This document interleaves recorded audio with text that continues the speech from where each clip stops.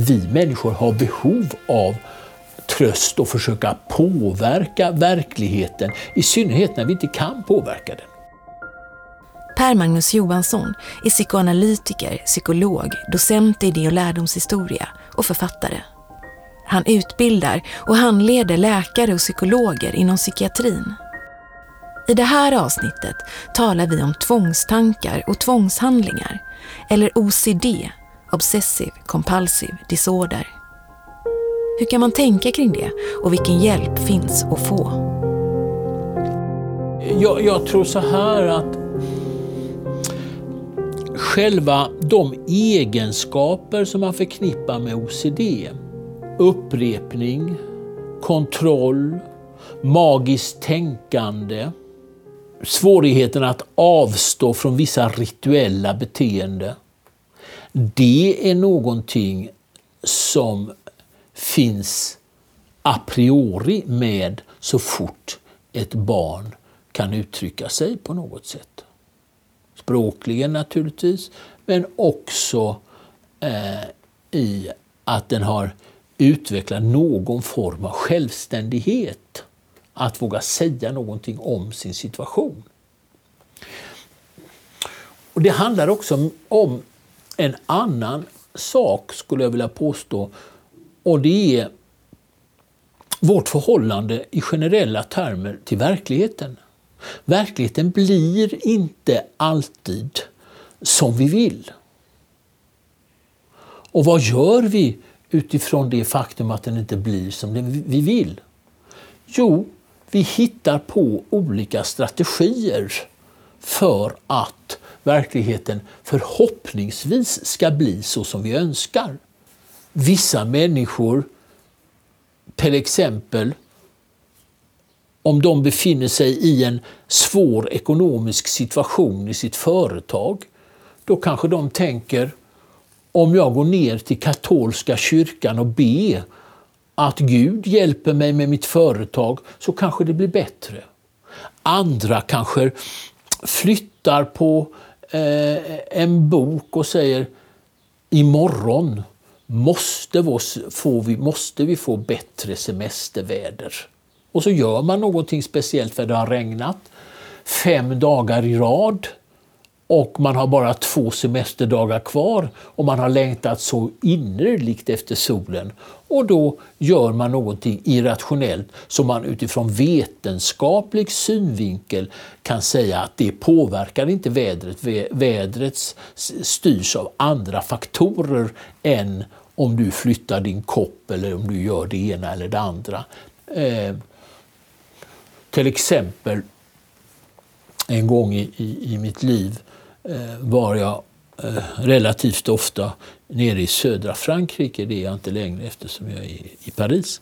Men då finns det ett ställe som heter Lourdes och dit åker människor från hela världen för att få hjälp med sin cancer och med sina handikapp. De åker till en helig plats.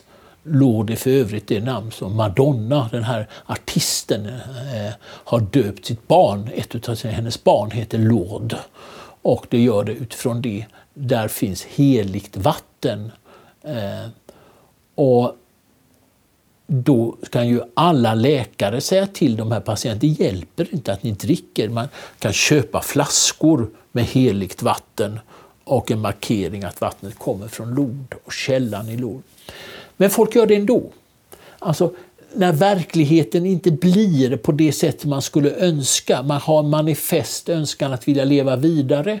Men man har en dödlig cancersjukdom. Då hittar vi strategier som också är magiska för att verkligheten ska bli annorlunda än vad den tycks vara. Så att behovet och idérikedomen, kreativiteten att ägna sig åt till exempel magiskt tänkande på olika sätt som är en del utav många gånger utav OCD-problematiken. Det är också en del utav människans villkor. Vad tänker du om begreppet OCD så där i största allmänhet? Många utav de symptom som finns beskrivna hos personer som lider av OCD, de finns beskrivna långt innan det fanns en psykiatri. Psykiatrin är ju en ganska modern vetenskap som uppkommer 1800, där man började systematisera kunskap till skillnad från att tro på religiösa förklaringar, irrationella och mystiska förklaringar till mänskliga fenomen. Och i mitten av 1800-talet så kom ordet tvångshandling, tvångssymptom, tvångsneuros. Freud uppfann detta ordet 1894. Och sedan har man då senare sammanfattat i begreppet OCD. Men innan dess finns de här symptomen beskrivna hos kända personer. Till exempel Martin Luther på 1500-talet hade tvångsmässighet i sin person. Så att man får skilja mellan ett fenomen som finns, som existerar för människan under lång tid och har historiskt långa rötter tillbaka i tiden, och att man ger dessa beteenden olika beteckningar och teoretiserar och spekulerar över allt eftersom vetenskapen växer fram. Och då är det viktigt att komma ihåg att vi lever i en historisk epok där de psykologiska och psykiatriska reflektionerna över existentiella problem har fått en stor betydelse.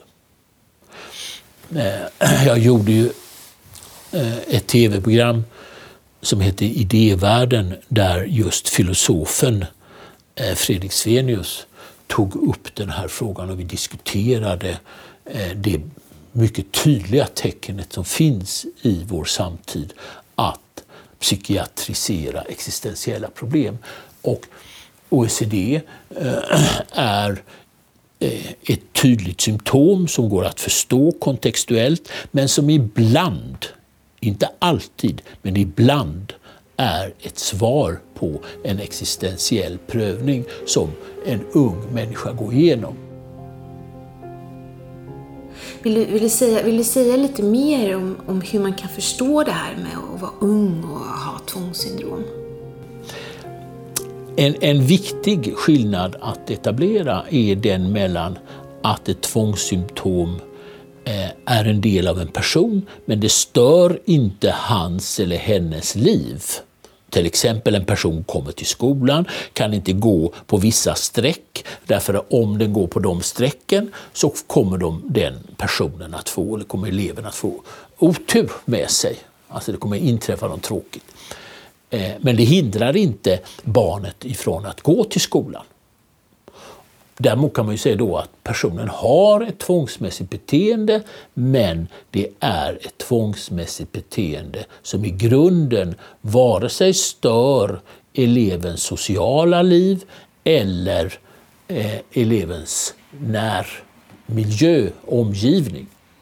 Och sedan finns det ju då tvångsmässiga beteende som förstör personens liv och förstör andra människors liv.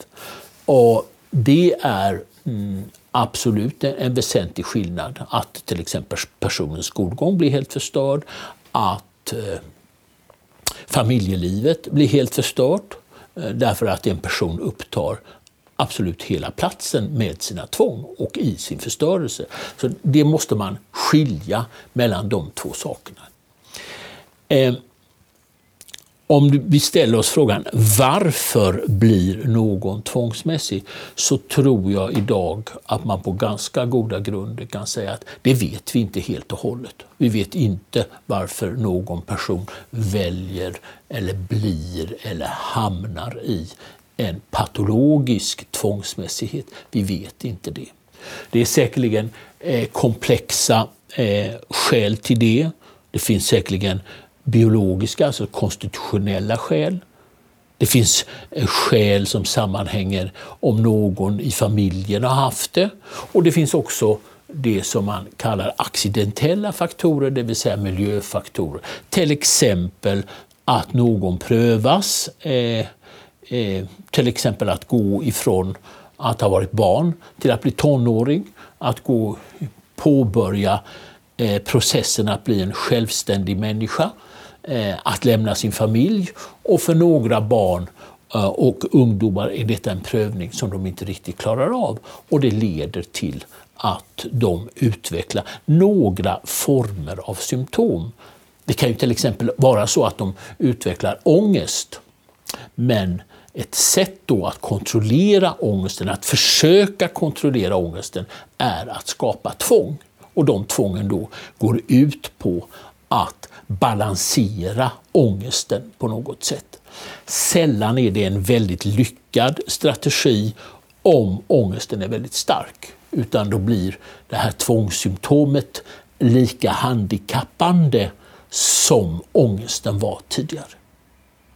Så att jag skulle vilja svara på den frågan att det finns multipla skäl. Man kan inte utesluta vare sig biologiska, ärftliga skäl, liksom man kan inte heller utesluta miljöskäl och konfliktskäl där människor hamnar i nya situationer som kan utlösa en form av krisreaktion, till exempel i form av en ångestreaktion, och den ångesten i sin tur leder till att personen försöker att behärska ångesten med hjälp av ett tvångsbeteende.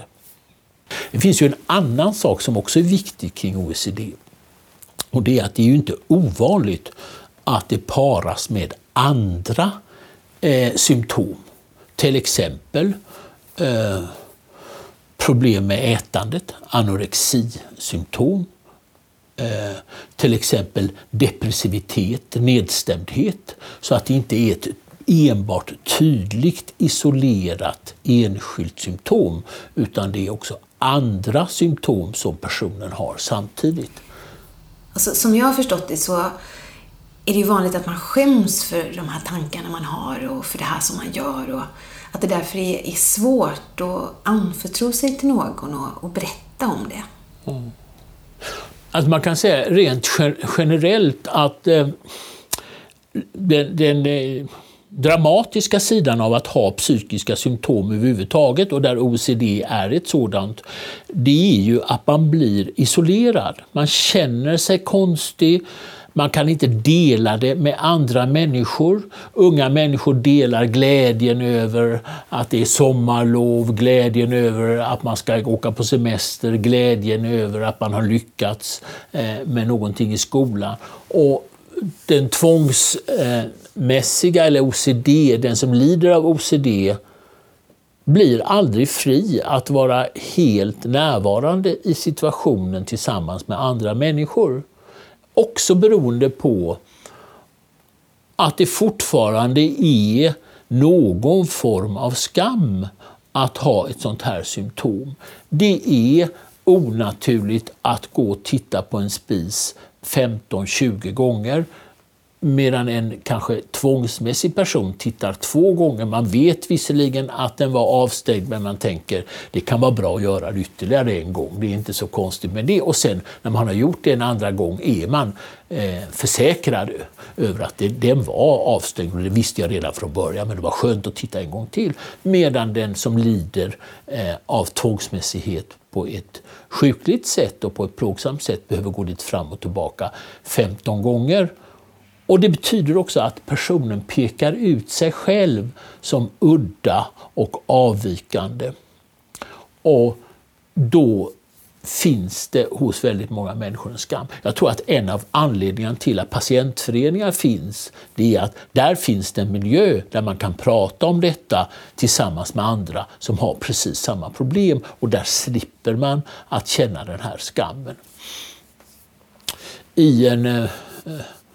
Har man någon nära vän, och det tror jag också är ett problem för några, att den här formen av nära vänskap finns inte alltid för handen för några av dem som lider till exempel av OCD. Men har de en nära vän så tror jag att där finns det en viktig öppning att kunna tala om det. Och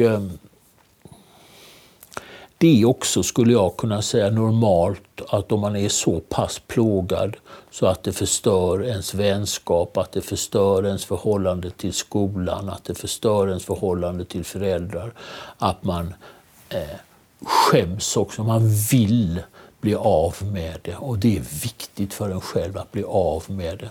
Det finns hos oss alla en önskan om att vara med, att ha något gemensamt med andra människor, och de här symptomen gör att man får svårt att vara i gemenskap med andra människor, därför man glömmer inte sitt tvång. Det finns ju människor till exempel som har tvångsmässiga tankar kring att bli smittad, och som när andra människor äter, när andra människor dricker kaffe, te eller vad det än må vara, så känner de att de inte vågar, därför de upplever att det finns en risk att det finns en smitta närvarande i drycken eller i födan. Och det gör det också att gemenskapen blir svårare att uppnå. Ja. Jag känner igen det från unga personer som jag har pratat med, och de beskriver ju ofta en väldigt stark rädsla för döden i det de gör eller tänker. Och vad har du för funderingar kring det?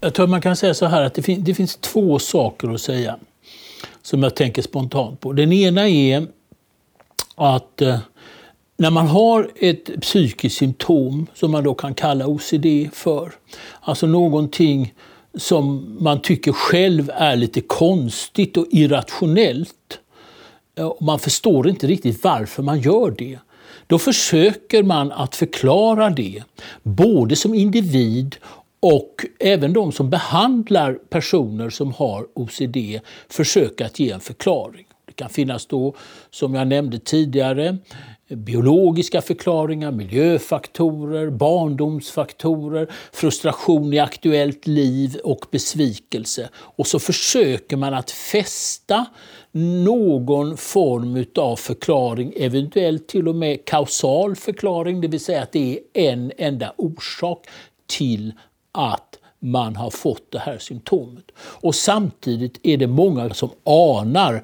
att det är mycket mer komplicerat. Det är inte så enkelt som att det handlar om en enda orsak.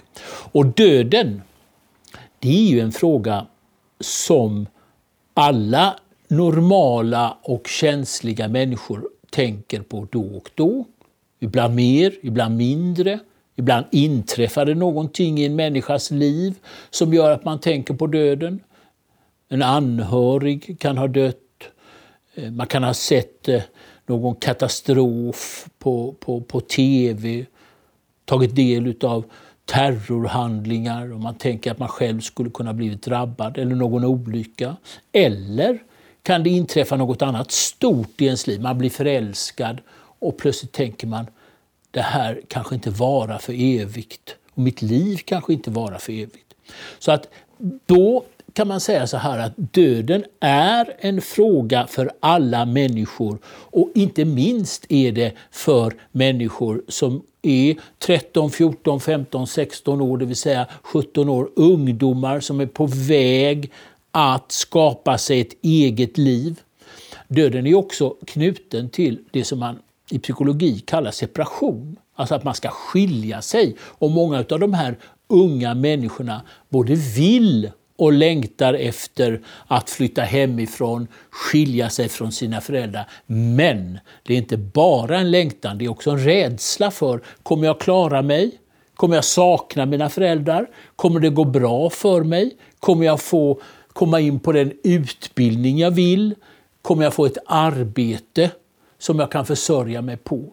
Så det är en kritisk situation som unga människor befinner sig i, och då är döden en av de stora livsfrågorna som unga människor återvänder till, och som även andra människor som inte är i just den kritiska åldern då och då tar sig an.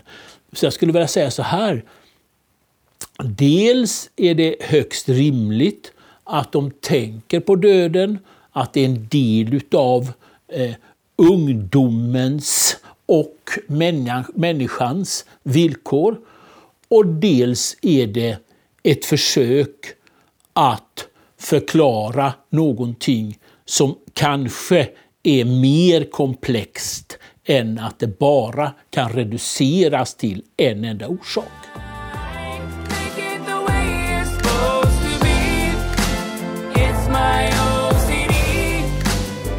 Den här låten om OCD, den har spelats över 10 miljoner gånger på YouTube. Och det känns som att man pratar mycket om begreppet OCD idag. Och hur tänker du om det? Ja, man kan säga så här att en viktig del utav den moderna utvecklingen kring psykiatri är tillkomsten utav sociala medier. Det betyder att alla människor har tillgång till sociala medier. Psykologin och psykiatrin har idag en stor plats i människors liv. Olika varianter, friskvård, psykoterapi, diagnossystem, försök att hitta sig själv, förstå sig själv. Och där finns mycket information att hitta, inte minst genom att det finns patientföreningar som ser som sin uppgift att dels sprida information och dels stödja människor som identifierar sig med en speciell symptom. Idag till exempel, jag arbetar ju som handledare inom psykiatrin för både läkare och psykologer, och de vittnar om att flera patienter som kommer till psykiatrin har bestämda uppfattningar om vad de har för psykisk sjukdom. Och det har de ju då, den uppfattningen har de ju fått genom att de har skaffat sig egen information och tyckt sig känna igen sig i det som finns beskrivet. Och vi tar förr i tiden kan man då till exempel mena på 50-talet eller 40-talet eller innan dess, så var det ju otänkbart att en psykiatrisk patient hade en bestämd uppfattning om vilken sjukdom han eller hon hade. Utan det var ju läkaren som gav en beteckning på det. Idag upplever sig väldigt många människor kompetenta att självdiagnostisera sig. Och det betyder också att antalet patienter kommer att öka. Och det är en form av tillhörighet, en form av begrepp som man känner igen sig i. Och så är det inte ovanligt att man tänker i termer av att det är en sjukdom. Att OCD är en sjukdom och jag har denna sjukdomen. Så på det sättet försöker man att förstå sig själv, beskriva sig själv och i konsekvens med det eventuellt då tänka sig att det finns en given behandling för OCD som skulle kunna rädda dem. Mm. Vad finns det för behandling och hjälp att få? Ja, jag tror att man ska också även där tänka komplext. En sak man inte ska underskatta, det är att i all enkelhet tala med någon människa man har förtroende för. Det kan vara en familjemedlem och det kan vara en kamrat, det kan vara någon lärare, det kan vara en person som man känner att man vill anförtro sig till och berätta någonting om sitt tvång. Kanske i all enkelhet berätta någonting om när det började, vad man själv tror är anledning till att det börjar med. Sedan, och att det stöd man kan få i en sådan situation ska inte underskattas. Sen finns det ju för OCD eller för tvångsmässiga symptom så finns det normalt sett två grundläggande behandlingsmetodologier. Den ena är någon form av psykoterapi. Och då kan man väl säga att det man kallar KBT, som är väl det som oftast i offentliga publikationer rekommenderas, går ju ut på att bli av med symptomet. Alltså att man till exempel exponeras inför det som man känner ett tvång att göra. Läste en text till exempel där en person som tvättade sig väldigt många gånger, tvångsmässigt mycket, fick exponera sig för smuts och känna hur händerna var smutsiga istället för. Och då går ju det ut på att bli av med någonting, och det är inte en fråga om att förstå. En mer, kan man väl säga, krävande form av psykoterapi är det man kallar PDT eller psykodynamisk psykoterapi, och som ju innebär att man ska försöka förstå varför uppkommer detta symptom just nu för mig. Vad är det som har hänt i mitt liv som gör att jag inte kan lösa de konflikter och frågeställningar jag har på det sätt som jag skulle vilja, det vill säga på ett för mig meningsfullt och adekvat sätt.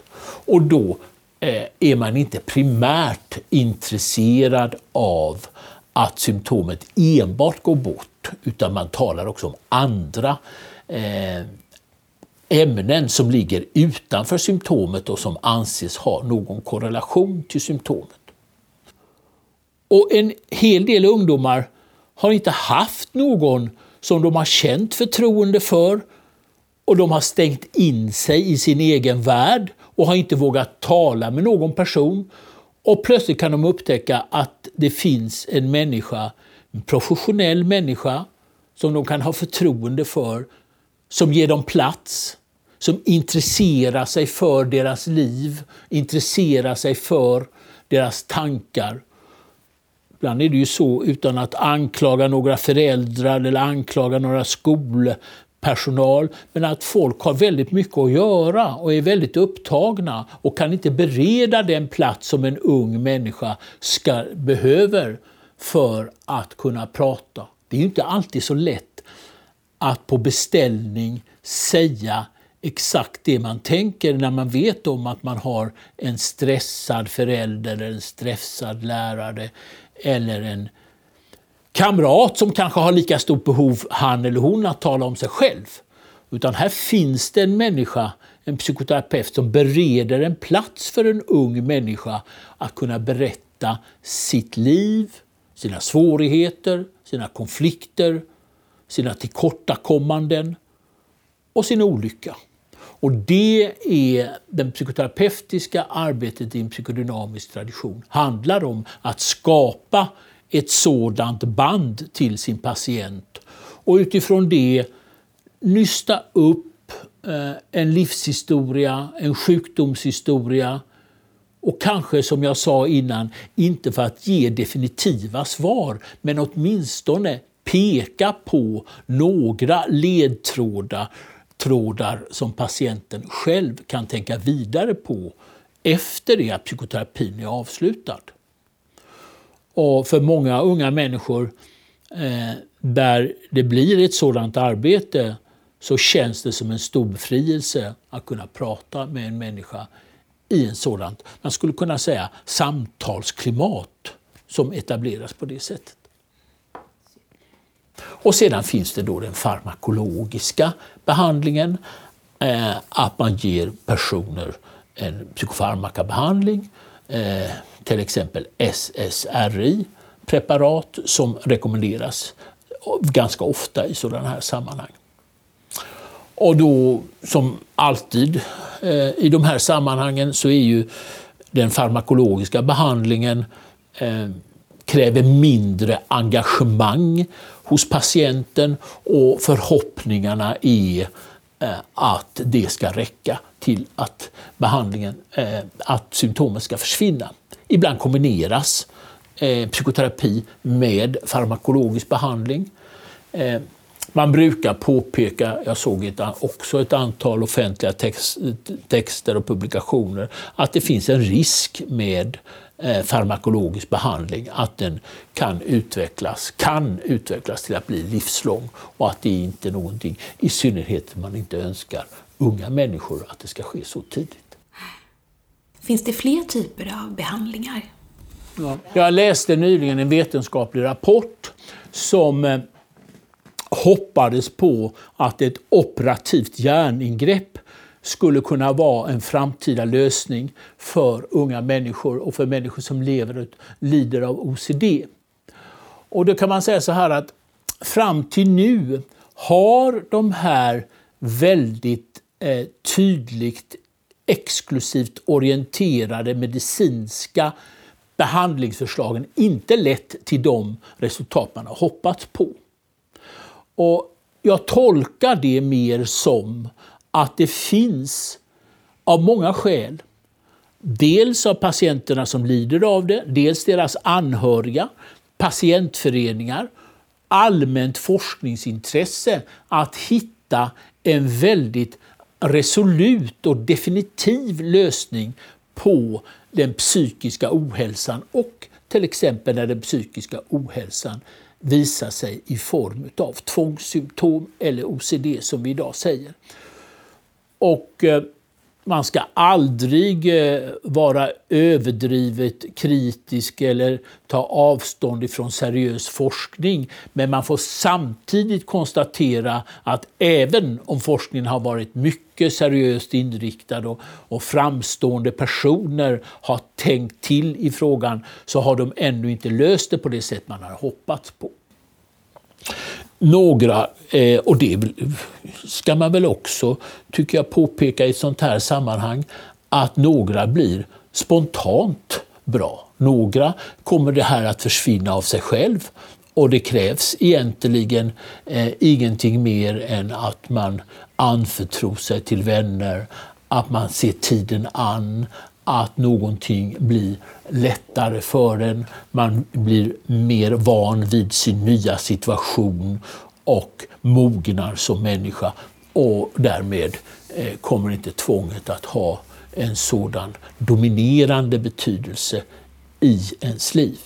Vilket inte hindrar att man kan ha något tvångsmässigt över sig som person kvar, att man kan vara en tvångsmässig karaktär, men att den tvångsmässiga karaktären stör inte personen i hans eller hennes sociala och personliga liv.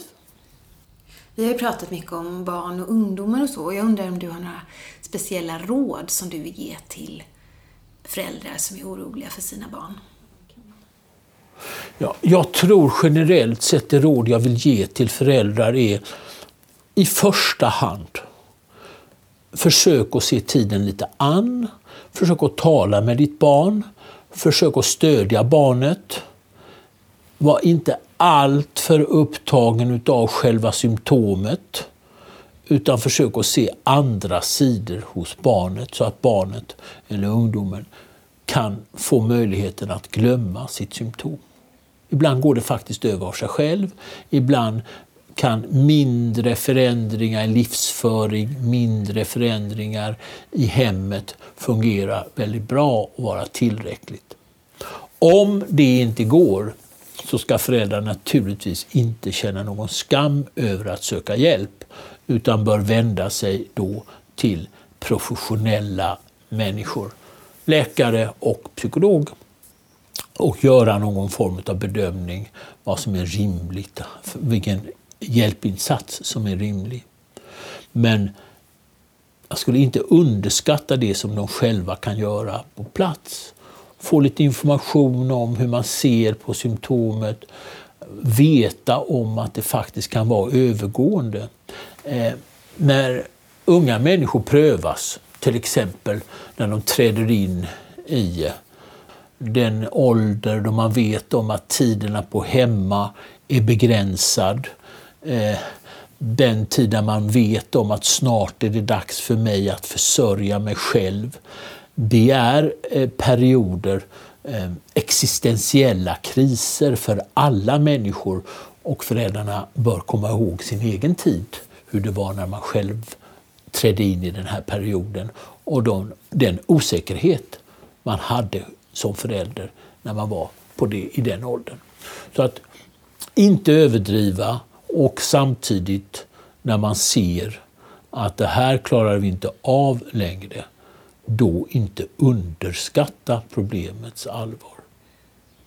Alltså, det är viktigt att komma ihåg, som är en väldigt viktig fråga som handlar om balans. Några av de egenskaper som de som lider av OCD har kan ju i modererad form vara väldigt positiva. Till exempel behovet av att kontrollera, behovet av att vara noggrann. Det är ju egenskaper som man till exempel som forskare och författare måste ha. Är man inte noggrann och kontrollerar man inte det man undersöker och det man skriver, så blir man en dålig och slarvig forskare. Sen är det ju så att plötsligt de här positiva egenskaperna vippar över till att bli negativa sådana, så att den här noggrannheten är destruktiv, inte funktionell, och det här sättet att kontrollera är också irrationellt och icke-funktionellt. Utan extrem och destruktiv noggrannhet måste hitta en balans där personen kan vara noggrann i rätt sammanhang och på rätt sätt. Så att man ska inte måla svart och vitt, även om det finns en demarkationslinje mellan när dessa egenskaper är i livets och samhällets tjänst och när de blir destruktiva för såväl personen som för omgivningen.